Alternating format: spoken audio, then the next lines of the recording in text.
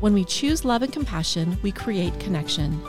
In my Life and Laughter podcast, we find ways to choose love over fear. I'm your host, Perry Kinder.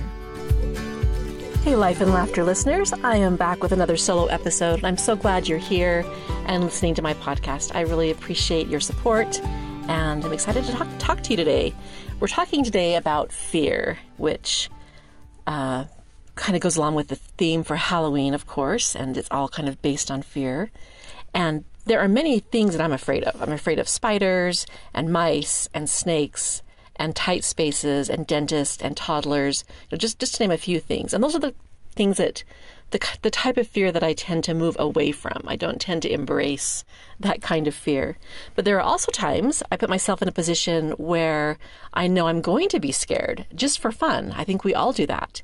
Maybe it's going to an amusement park, going on a roller coaster, watching a scary movie, reading Stephen King, watching The Real Housewives of Salt Lake, going to a haunted house. I mean, all these things are the kinds of fears that we move toward and through because it gives us a little bit of a rush. There's an exhilaration there of having survived something, even if it's not a real danger in our lives. It's just that idea we're putting ourselves in a little bit of danger, get that rush of fear, that rush of survival, and it feels good.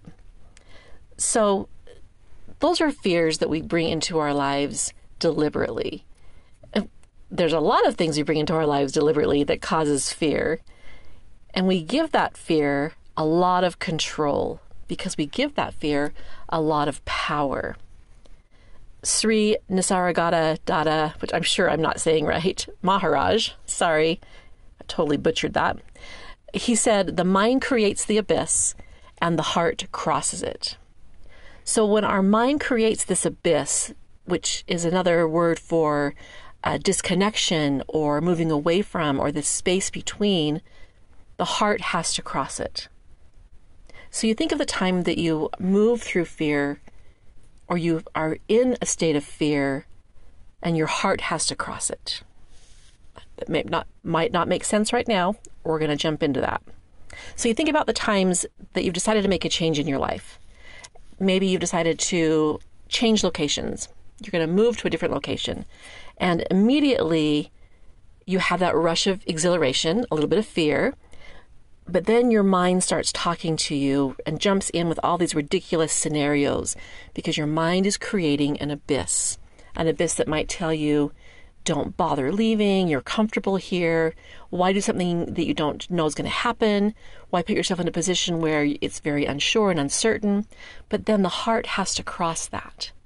The heart has to cross that abyss of fear and say something like, yeah, but it's a great opportunity for me to move to a different location, maybe meet new people, maybe find a new job. So the mind creates the abyss and the heart crosses it. You think about if you wanted to leave a job, the abyss that creates in your mind. What will you do next? Who will hire you? What if nobody hires you? How will you pay your bills?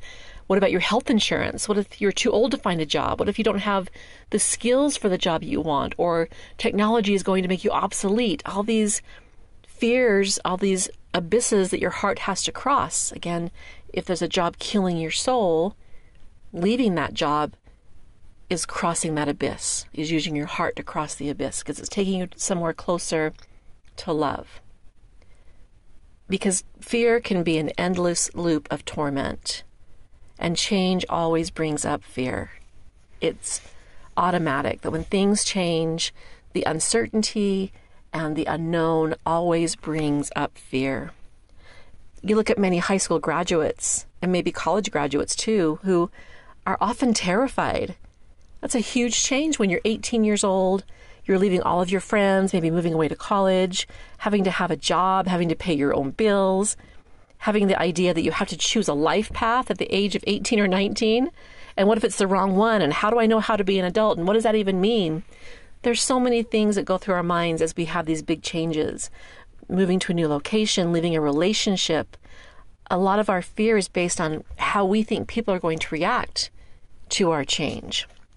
And that's a whole different abyss of doubt and lack of self-confidence. And if you have someone in your life who has a big influence on you, their opinion can really tank your confidence They can really create an abyss where maybe there wasn't one before.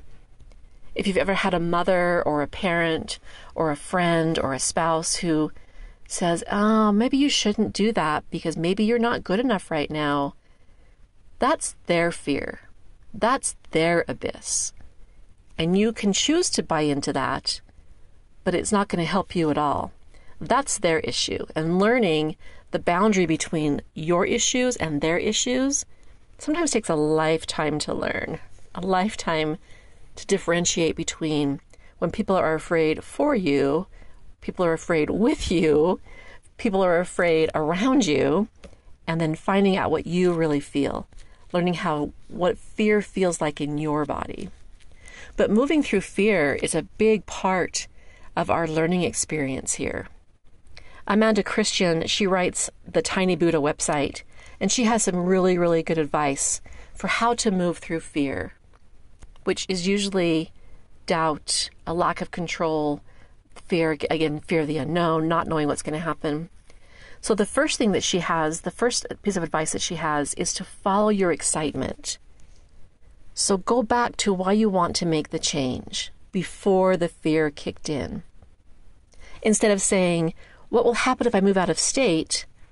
Ask yourself, what is the most exciting thing about moving to a new state, or leaving your job, or buying a new car, or entering an art contest, or learning how to dance, or dancing in public? What will happen that's the most exciting thing if you move through that fear and come out the other side? And make a list of things that can be really exciting, because we forget we have these inspirations of change, and then our mind, again, it creates that abyss and starts talking us off the excitement ledge, and pretty soon we're backing back down and climbing down the ladder, going back to our boring jobs and our boring lives and putting our dreams on hold because it is too scary to fail. But by not doing it all, you don't even give yourself the chance to fail. So from there, after you make the excitement list, let your daydreaming just take off. If you're going to move out of state or change locations, make a list of new restaurants that you want to try. Maybe you can investigate some community groups that you want to get involved in. Find some cool coffee shops or art galleries or museums or parks or hikes or quaint little shops that will be by your new location. Make a list of all these things that you want to see. Again, going back to that excitement of why change is so good for us. It changes our energy. It moves that stagnant energy around and makes us feel alive again. The second piece of advice that Amanda Christian has for moving through fear is to let go of the inner talk. And Lord knows, those inner voices are so loud. There might be a voice in your head saying something like, why do I deserve to have good things happen to me? My mom stayed in a bad relationship, so why do I think I have to have a good relationship? Or why should I leave my job? My dad never left his job. Even though he died of a heart attack at his desk, he never gave up. He never left his job. These are all things that your voice might tell you, that you don't deserve to have good things happen to you. Or you're not good enough to have good things happen to you. Maybe the voices are saying, well, you've made bad choices all your life. You're just not worthy to have anything good. And I've said this so many times, that's just bullshit. That's just your lying inner voice trying to keep you small. Everybody has made stupid choices in their lives. If we didn't move forward because we'd made a stupid choice, there would have been no advancement. Once we crawled out of that primordial ooze, we would have stayed there, because everybody makes bad choices. So learning how to move through the negative talk of your inner voice is part of moving through that fear. You know, there's a cartoon of a dog laying on a therapist's couch, and he's talking to his dog therapist. And he says to his therapist, I'm such a bad dog. And the therapist says, you're not a bad dog. You're a good dog. You just made a bad choice. Repeat that story to yourself over and over and over, because, spoiler alert, you're already good enough.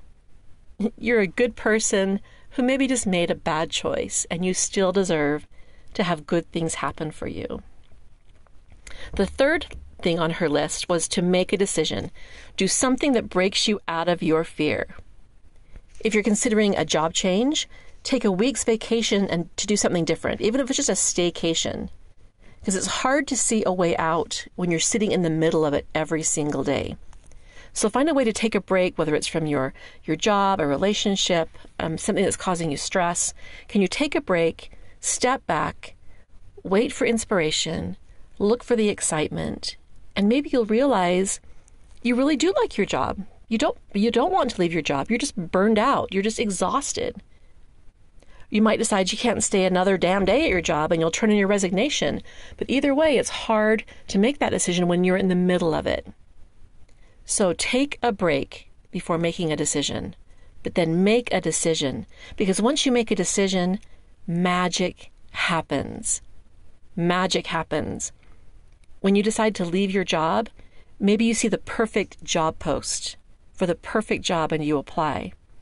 Or maybe you decide to change careers entirely and you go back to school or get training in something that you love to do. Maybe you realize that working isn't all about money and status and power and titles. It's about what makes you feel alive.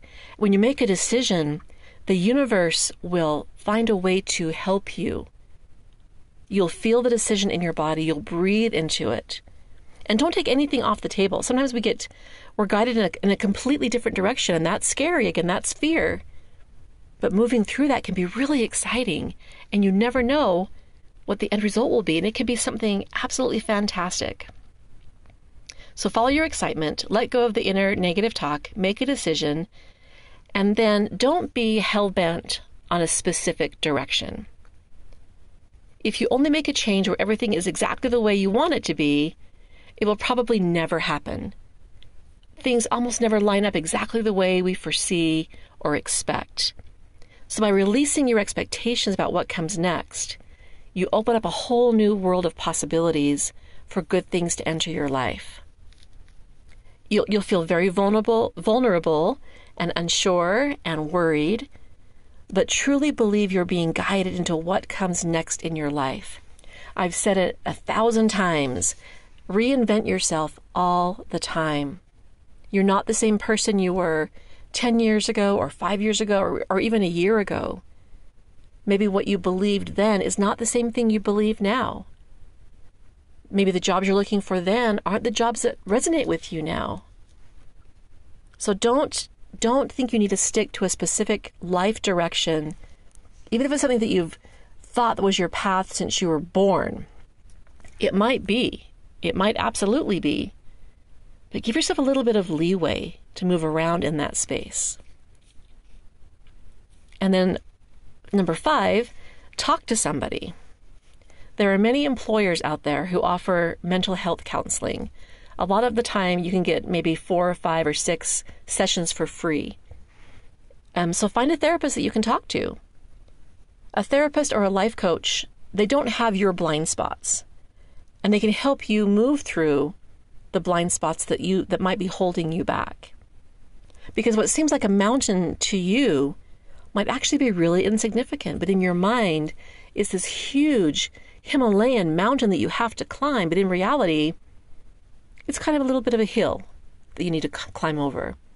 But that fear kicks in and makes that mountain so much bigger.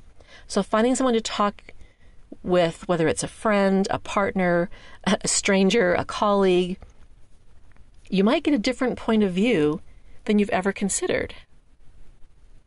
So talk to somebody. And number 6, ask yourself, if your best friend came to you with this situation, what would you tell them to do? Because we always know the answer for other people's problems. We always can solve everybody else's problems. But it feels super different when it's our own problem. And suddenly there are no answers. I'm stuck here. I'll have to live in fear the rest of my life, fear and anger and lack of control. But that's so not true.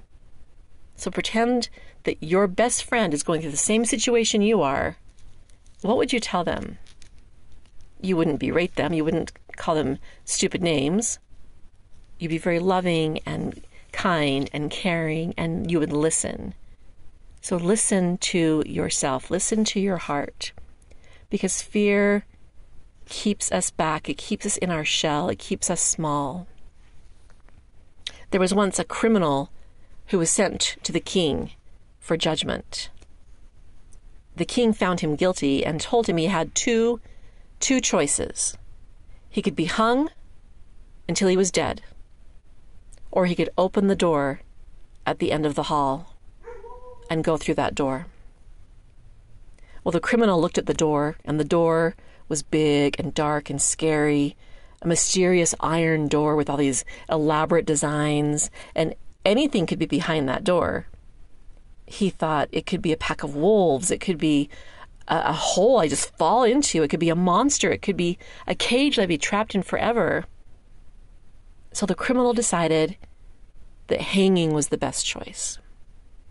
And as the noose was being slipped around his neck, he turned to the king and asked, "Now that I've chosen hanging, can you tell me what's behind that door?"